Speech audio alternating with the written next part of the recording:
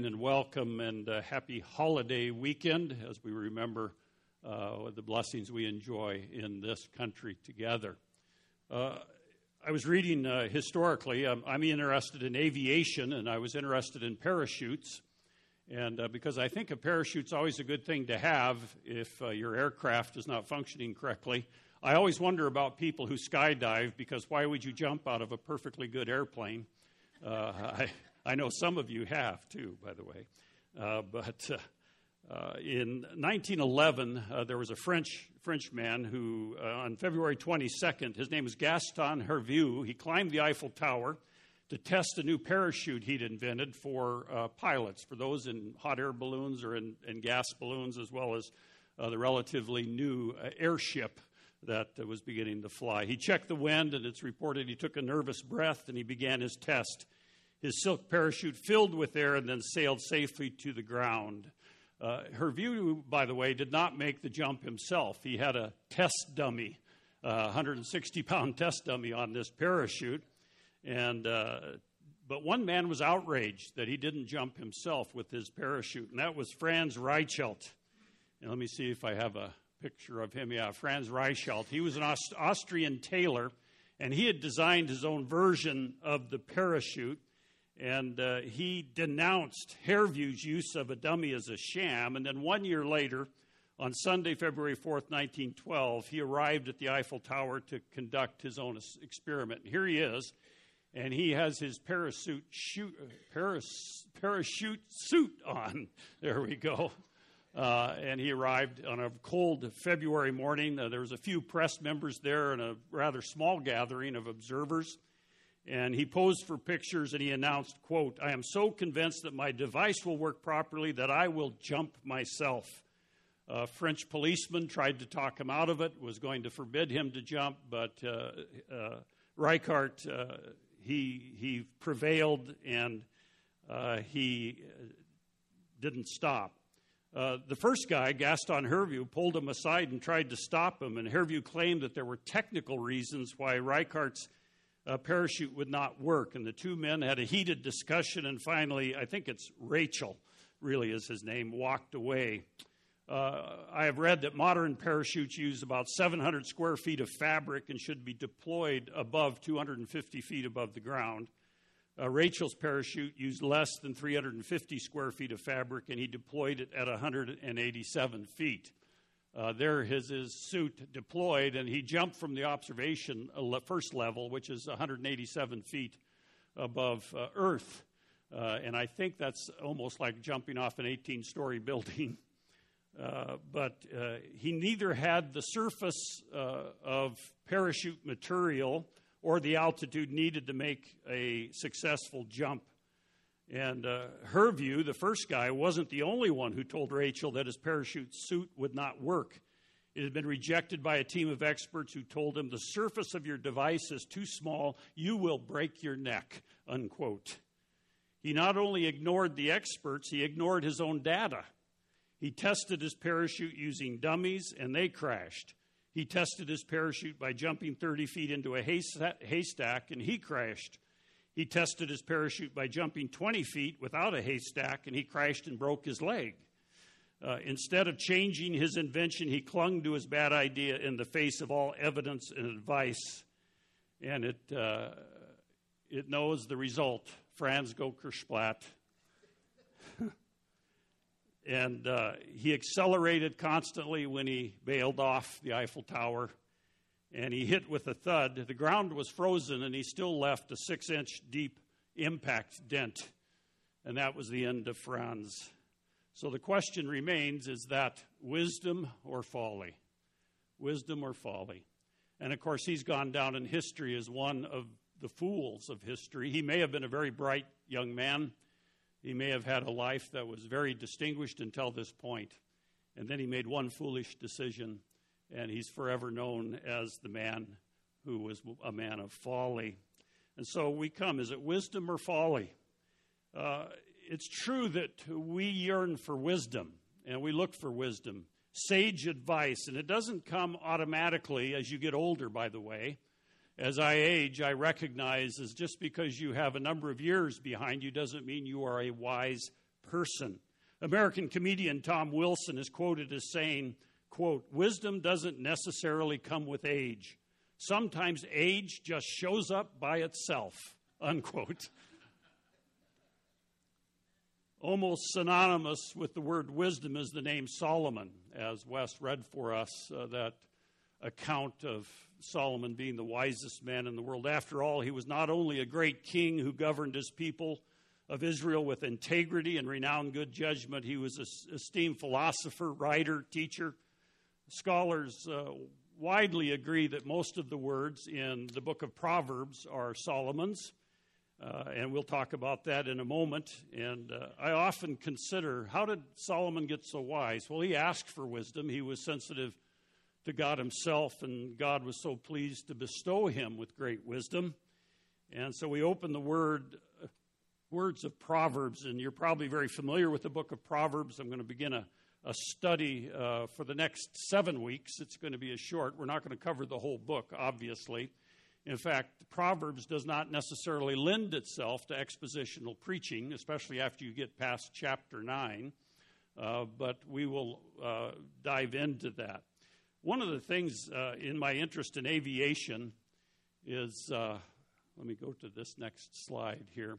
The subtitle today is, or the title is Living Skillfully in a Sinful World, and we want to be skillful in our lives. Nobody, I think, wants to be a fool. In an aircraft, if you're familiar with aircraft, there are gauges and there are indicators which tell you how your flight is going along. And it's hard to see the numbers around the gauges, but the upper left gauge is the airspeed indicator. This tells you how fast you're going through the air, how fast you are getting to your destination in your airspeed. Number 2, the top middle, is the attitude indicator. It tells you if you are upside down or sideways or where you're at. Now, if you want to be upside down, that's another thing, but I never want to be upside down in an airplane. The one on the upper right is the altimeter, tells how high you are above sea level if it is set correctly. So that'll give you an idea of your altitude. Bottom right hand, number 4, is the vertical speed indicator. If that is going down at a high rate of minutes or of feet per minute, like 6,000 feet per minute, the earth is getting very large in your vision, and you may not want that. The middle bottom one, number 5, is the heading indicator, or the one right in the middle there, and that's tells you if the direction you're going is the direction you plan to go on the compass. And then the final one is the turn coordinator. So if you have to make a choice to turn around, you can make a coordinated turn if you fly into clouds or adverse weather and come out on the other side going back the direction you came from. But I think we call this the six-pack of gauges. Now, when you think of a six-pack, you may think of a soda, or you may think of six-pack abs, and I'm beyond both of those things right now. But the six-pack of gauges in an airplane, pilots are taught to scan these, to visually scan these, to repeat the scan to make sure that the flight is going along the way you had planned it, and you're not going to kill yourself or your passengers. And so it's very important to learn to scan these instruments. And I think it serves as a metaphor for the book of Proverbs. The book of Proverbs is like six-pack gauges. It speaks to our lives. It tells us so much in very practical language about our lives today, not only in Solomon's time in 900 BC, but in our time in the 21st century. It is so appropriate and relevant and practical to our day-to-day lives. We are going to do a survey of Proverbs today, and it'll be just an introduction and orientation, because you probably, if you do devotions out of some devotional guide, they'll probably have you read a proverb every day. Some people have the practice of reading a chapter of Proverbs every day. That way, in a month's time, they will cover the 31 chapters of Proverbs, and that's a good exercise to do. It's a good reminder, because Proverbs, out of all the Old Testament books, is probably the most practical book for life today, in the sense that it is called wisdom literature. It is wisdom literature. And in the Bible, there are different types of literature. Like in the New Testament, Romans, Ephesians, Colossians, that's called teaching literature. That's a literary style that is for teaching doctrine. In the Old Testament, we have historical narrative like Samuel and Chronicles and Kings, and we have wisdom literature, poetic literature, which is Psalms and Song of Solomon. But wisdom literature is primarily known as Proverbs, Ecclesiastes, and Job. Those are the wisdom literature books, and they take on a little different form. Some have called Proverbs really a book of Hebrew poetry, and we think of a proverb as a short, pithy saying, don't we? We'll look at verse 1 again, and we see the author and the literary form of this was what is to follow. The Proverbs of Solomon, the son of David, king of Israel. Now, Wes read for you out of 1 Kings chapter 4, verses 29 through 34. And Solomon was the third king of Israel. Of course, David his father, and then before him was Saul, the first king of Israel. And so this is identified as Solomon. His name appears at the beginning of 3 sections of the book of Proverbs. In fact, on the back of the sermon outline is a chart. If you're a chart guy, I'm a chart guy, and it helps me understand the overall structure. I like to call it the big chunks of a book of the Bible. That gives me handles to hold on to. And so there are divisions here. The focus is the purpose of Proverbs, Proverbs to youth through chapter 9, Proverbs of Solomon collected by Hezekiah, words of Agur, words of Lemuel. So that'll hopefully help you as we go through portions of the book of Proverbs. We will not cover it all, but we will cover some high points here. But today, we need just to orient us to the book of Proverbs. But Solomon's name appears in these 3 sections. Chapter 1 here, verse 1, for chapters 1 through 9. Then again his name appears, the Proverbs of Solomon, in chapter 10, verse 1. And then again in chapter 25, verse 1, for chapters 25 through 29. Those are called structure markers, and in your personal Bible study, it is good to note the structural markers, like the book of Proverbs can be marked by the fact that there are different authors listed or people listed, and Solomon being the major one. He didn't write all of the Proverbs, but he is the major contributor to that. According to the passage that Wes wrote for us, he spoke over 3,000 Proverbs and 1,005 songs, but only 800 of Solomon's Proverbs occur here in this book. No man is better qualified than Solomon to be the major contributor to a book on wise sayings, just by God's declaration of who and what he is. People from foreign lands came to hear him speak. His breadth and knowledge and aptitude and skill and perception were extraordinary. In every area, Solomon brought prosperity and glory to Israel until his later years. He tended to falter in his later years, which is a warning for us old guys. You don't want to falter in your later years. You want to finish well. So it's likely that Solomon collected and edited other proverbs. Israel was not the only nation or ethnic group that collected proverbs. The Egyptians had proverbs. African peoples had proverbs. Arab nations had proverbs. But Solomon collected them, and according to Ecclesiastes 12:9, it says there that he pondered and sought out and set in order many proverbs.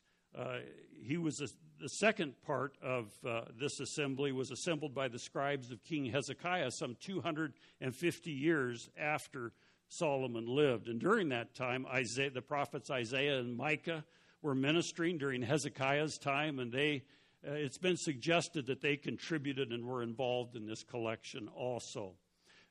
Chapter 30, where it says Agur with the oracle, and chapter 31, King Lemuel, the oracle, are listed as the writers.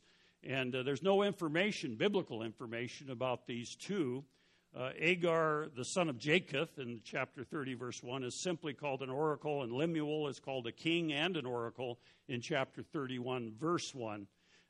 Both have been identified as Solomon using different names, and that's just purely conjecture. We don't know that. But just so you're aware, that could have been Solomon. We just don't know, and there's not enough evidence to come down firmly on a position of who those two individuals were. Also remember that Proverbs is not a book of promises. It is not a book of promises. It is a book of maxims or general truths that God has laid out for us. Topical maxims. It's the product of the wisdom school of Israel. According to Jeremiah chapter 18 and Ezekiel chapter 7, there were three groups of people who communicated in the Old Testament to the people of Israel. First of all, there were the priests. They imparted the law, God's law, to the people. Secondly, there were the prophets. They communicated the divine word and visions, in other words, the new revelation from God to the people. So the priests, prophets, and then the third group is the sages or the elders, we call them, and they gave counsel to the people. The sages provided the practical application of godly wisdom. That's why we come to wisdom literature for very practical instruction about how to live life. A good example of this is the preacher in Ecclesiastes. If you read Ecclesiastes, you'll know that he has called himself a preacher there. And it meant one who addresses the assembly. He presided over a school of wise men and taught the people knowledge, according to Ecclesiastes 12:9. In Proverbs, you'll see my son addressed, especially in these first 9 chapters, and it evidently refers to a pupil. It could have referred to a literal son, but to a pupil. This was parallel to Samuel's role in Israel of heading Israel's school of prophets. And so there was this mentorship, if you will. Solomon wrote his Proverbs and collected his Proverbs about 931 B.C. To 950 in there. And his Proverbs in chapters 25 through 29 were collected by these men of King Hezekiah some 250 years later, about 715 to 686. Before the dispersion. Under Solomon, Israel was at its spiritual, political, and economic zenith. Solomon probably wrote his Proverbs in his middle years before his character began to decline into carnality, materialism, and idolatry. If you're familiar with Solomon's life, he began to make foreign alliances, and by making these alliances, he had to marry the daughters of these foreign kings, and that's why he ended up with so many wives at the end, and he ended up worshiping. They deflected him from worshiping the true God into idol worship. So Solomon did not finish well. In a survey of Proverbs, Proverbs is probably, like I said, the most intensely practical book and worthy of our attention in the Old Testament because it describes skillful living. Skillful living. Specific precepts include instruction on wisdom and folly, obviously. The righteous and the wicked instructs us about the tongue, pride and humility, justice and vengeance. It instructs us about our families and family structure, laziness and work, poverty and wealth, friends and neighbors, lust and love, anger and strife, masters and servants, life and death. And all of us are affected in those areas in some manner, form, or fashion. Proverbs touches upon every facet of human relationships, and its principles transcend the bounds of time and culture. One of the things, especially as you read the Old Testament, you have to ask yourself the question, does this command or does this passage transcend time and culture? In other words, is it true for all peoples, at all places, at all times? And, of course, many of them are not. I've often said that the Bible is written for us, but portions of the Bible are not written to us specifically. For instance, one of my favorite verses is out of Numbers, I believe it is thou shalt not boil a kid in its mother's milk. I have never violated that command. Well, it wasn't written to me to begin with, and I could do it if I wanted to. But it was written for a purpose in Israel, and there's many like that. Just a heads up on that. But Proverbs touches every facet of human relationships and is very important for us. The word Proverbs, in your Bible, it may have the Proverbs of Solomon as a title or just the Proverbs. Actually, that is a Latin term. That comes out of Latin. The Hebrew term is a word, that means mashal, or the root word is mashal in Hebrew, and it means comparison, similar, or parallel. Proverb uses a comparison or a figure of speech to make a pithy or poignant observation. Proverbs have been defined as simple illustrations that expose the fundamental realities about life. These maxims are not theoretical, but they are very practical. They are easily memorized based on real-life experience and designed for use in the mainstream of life. The Proverbs are general statements and illustrations of timeless truth which allow for but do not condone exceptions to the rule. The Key word in Proverbs is wisdom. It means literally skill in living. Wisdom is more than shrewdness. It's more than intellect or intelligence. Instead, it relates to practical righteousness and moral acumen. And so a proverb, the key word is to live skillfully or wisely. Now, there are many proverbs. Help me here. You can lead a horse to water, can't make him drink, okay? So there's a proverb that comes out of human wisdom. The difference between the collection of proverbs in Egypt, in Africa, in any nation, even in our own nation, there's a number of proverbs. The difference is that these are divine guidances here. It's not human wisdom. These are divine guidance. A godly life in an ungodly world is how to live life skillfully as we navigate the treacherous waters of the cultures that we are living in and exposed to. It's no simple assignment, as you well know if you've lived on this earth very, very long. And this book provides us with detailed instructions for God's people to deal successfully with practical affairs of everyday life, how to relate to God, how to be parents, how to be children, how to raise children, how to be good neighbors, how to relate to government. And so those are a number of things. That's the author, essentially, and the literature style in these Proverbs. Actually, as you go through, the reason they call Proverbs a book of poems is because there are couplets in poetry. And I missed that day of class in 7th grade, and I really never got up to speed with poetry. But my understanding are there are couplets, there are pairs that go through the book of Proverbs, and we'll begin to sort those out as we start going through Proverbs. Again, remember, Proverbs are maxims, they're not promises. The proverb that says, raise a child in the way he should go, and he will not depart from it. That is not a promise. That is a maxim. That is a general truth that God has given to us. It means that we should try to do that, but there are good Christian parents who have children who have gone the wrong way. So remember that these are not promises. The purpose of Proverbs we find in verses 2 through 6. Solomon lays out the purpose right in verses 2 through 6. Remember that? And notice as you go through these verses, underline the verbs, the action words, to know wisdom instruction, to discern the sayings of understanding, to receive instruction in wise behavior, righteousness, justice, and equality.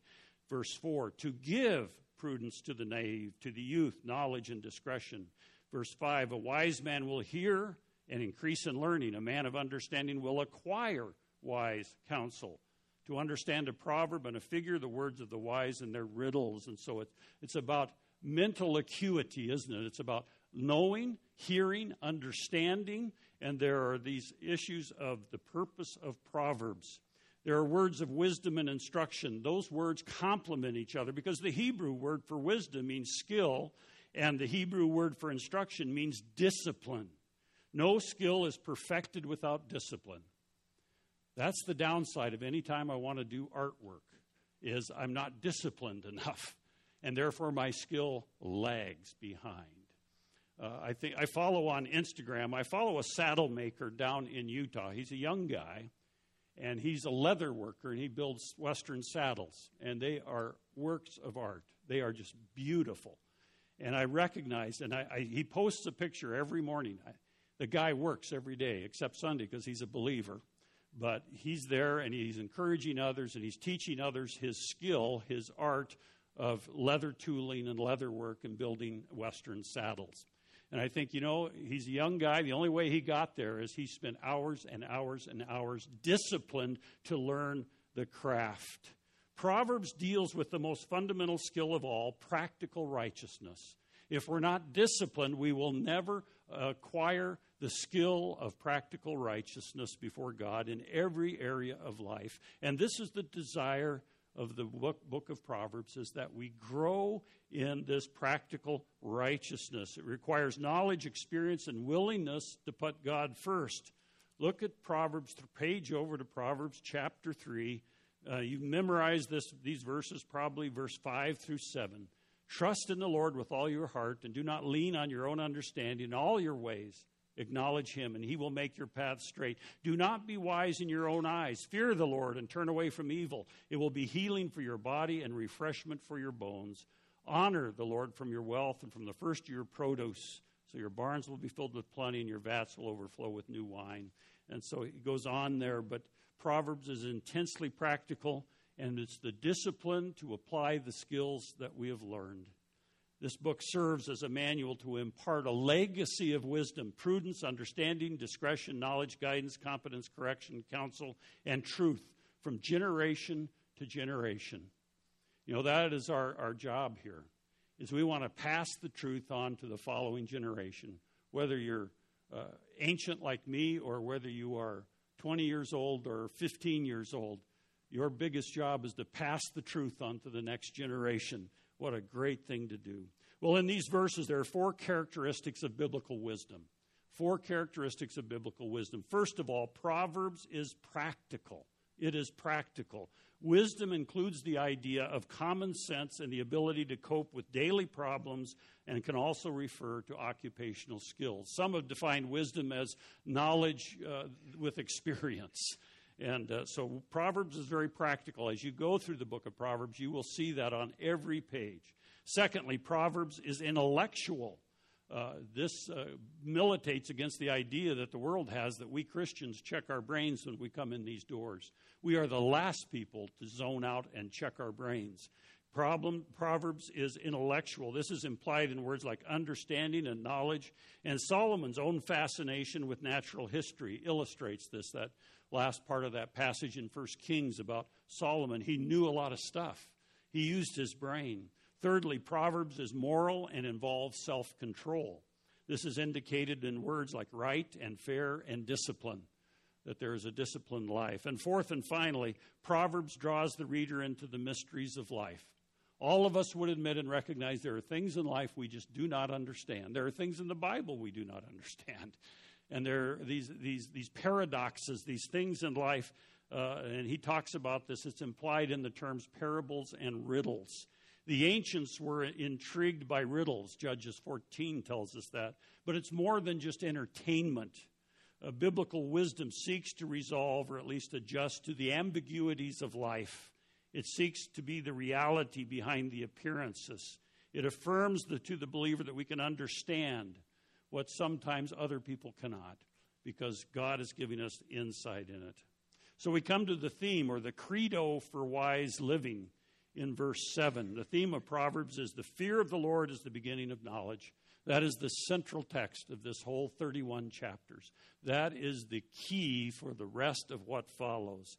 The fear of the Lord is the beginning of knowledge. Proverbs also, as you read Proverbs, it points us to Jesus Christ. The gospel message is not presented in the book of Proverbs, but he is the epitome of wisdom. In Colossians 2:3, Paul tells us that in him are hidden all the treasures of wisdom and knowledge. He is the epitome. He is the fulfillment of all godly wisdom and treasures in him. So the fear of the Lord is the beginning of knowledge. There's much confusion about what the fear of the Lord is, and I was trying to think of a simple, maybe illustration of that, and so far, you may have a better one. If you do, let me know. I always appreciate that. But I was thinking, I used to think of the fear of the Lord before I became a believer, and then a little bit after that. It was like driving down the street and suddenly seeing a policeman in a police vehicle in your rearview mirror. But actually, there's a better picture of the fear of the Lord. It's like a teenage driver who suddenly spots her father's car in her rearview mirror. Seeing him back there puts her on notice to be on her best behavior. Use her turn signals to stop at the yellow light, to keep both hands on the wheel. But it also tells her that her father cares enough for her to follow her. It tells her that she is safe. Her father isn't trying to trap her or trick her. He's trying to help her develop good habits, not to just be careful on this trip, but to obey the laws and stay safe until she gets to her destination. She's driving on her own, but not completely on her own. And so it is for us, the people of God. The fear of the Lord means we live life with our Heavenly Father always in view. We glance up, we see His brilliant holiness, but also His care and His love. Our response, the fear of the Lord, is a mix of reverence, trust, and love. To stand in awe of his righteousness, his majesty, and power, to trust him by humbly depending upon him. There is a reciprocal relationship here because the fear of the Lord is the foundation of wisdom, but wisdom leads to knowledge and the fear of God. There is a completion of that thought. Verse 7 ties this fundamental principle of biblical wisdom to recognition that many will reject wisdom, just like our friend Franz did up here. There was much wisdom that tried to prevent him from doing what he did, and yet he rejected it. And in our day, there are people who reject the wisdom of the Lord. And it says that fools despise wisdom and instruction. Sad to say, that can include Christians.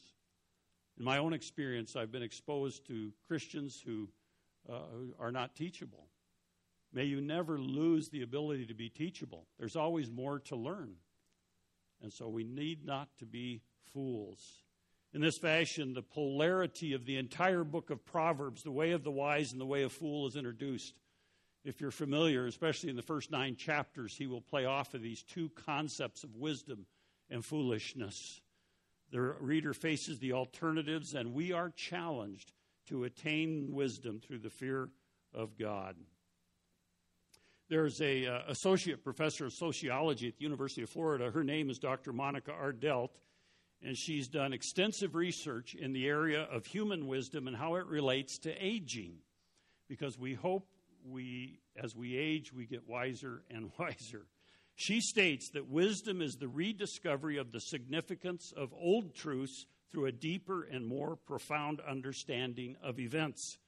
She adds that while wise people do not necessarily learn more facts than other individuals, they comprehend them in a different way and with a deeper meaning for themselves. And so the question today is how are you doing at being wise? Now, all of us make dumb decisions. You know, it's not the idea that you have a perfect record of never making a dumb decision. But how are you doing at being wise? Are you living a life that is marinated in God's Word? Are you acquiring wisdom found in deep contemplation and thought about God's Word? Or do you just spout words that sound wise, just like Job's counselors did in the other wisdom book, one of the wisdom books of Job? Job described those insights as tasteless food in Job 12:12. To that, I heard one commentator say, yuck. Very profound. We don't want tasteless food. You know, my personal goal is I don't just want to grow old, I want to grow wise. I want to grow wise. Back to the airplane panel. If you're sitting in the left seat of this particular aircraft, this is your view without the numbers and all that. But when you think of the book of Proverbs, how are you doing in the pace of life? Maybe you're going too fast. Actually, on that airspeed indicator, if you exceed a certain number in that particular aircraft, you're in danger of the aircraft falling apart. And you don't want to do that. And your life could fall apart if your speed is not adjusted. You could be going too fast or too slow. Both are not a good thing. The attitude indicator. I want a T-shirt that says attitude indicator, to remind myself, how's my attitude doing? Am I leaning towards bitterness or anger? Or am I leaning the other way towards self-pity and those destructive kinds of things? And then the altimeter, how is my elevation? Am I keeping it up where I need to be? Is God in the forefront of my sight? Because if you get too low, you're in danger. If you get too high, you run out of oxygen. You don't want either of those. Vertical speed indicator, you're either going to crash or you're going like a zenith straight up and you're going to stall. Heading indicator, what's your destination? Are you going on the right path? Are you on the compass? Are your direction going the way you want it to go? And turn coordinator, if I do have to change my direction, am I doing it in a good way? Am I doing it in a safe way? And I didn't mention the yellow card in the upper left-hand corner. That is a little tablet in that blister pack, and it's to tell you if there is, let me remind myself, carbon monoxide detector. And it stays a certain color, but if suddenly you get carbon monoxide in that aircraft, it's going to change color and let you know you better get on the ground before you pass out, and then that's the end of that. And carbon monoxide is a poison.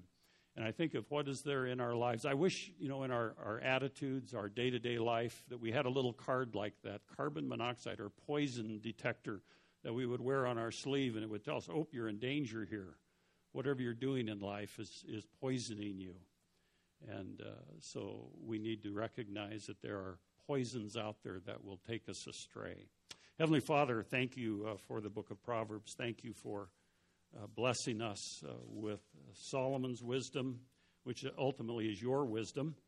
And thank you for this book of Proverbs. And may, as we go through it in the weeks ahead, may you be honored and glorified. May we recognize the practicality of the book of Proverbs and rejoice in it and allow you to apply these truths to our lives. And may we use them every day of our life. In Jesus' name, amen.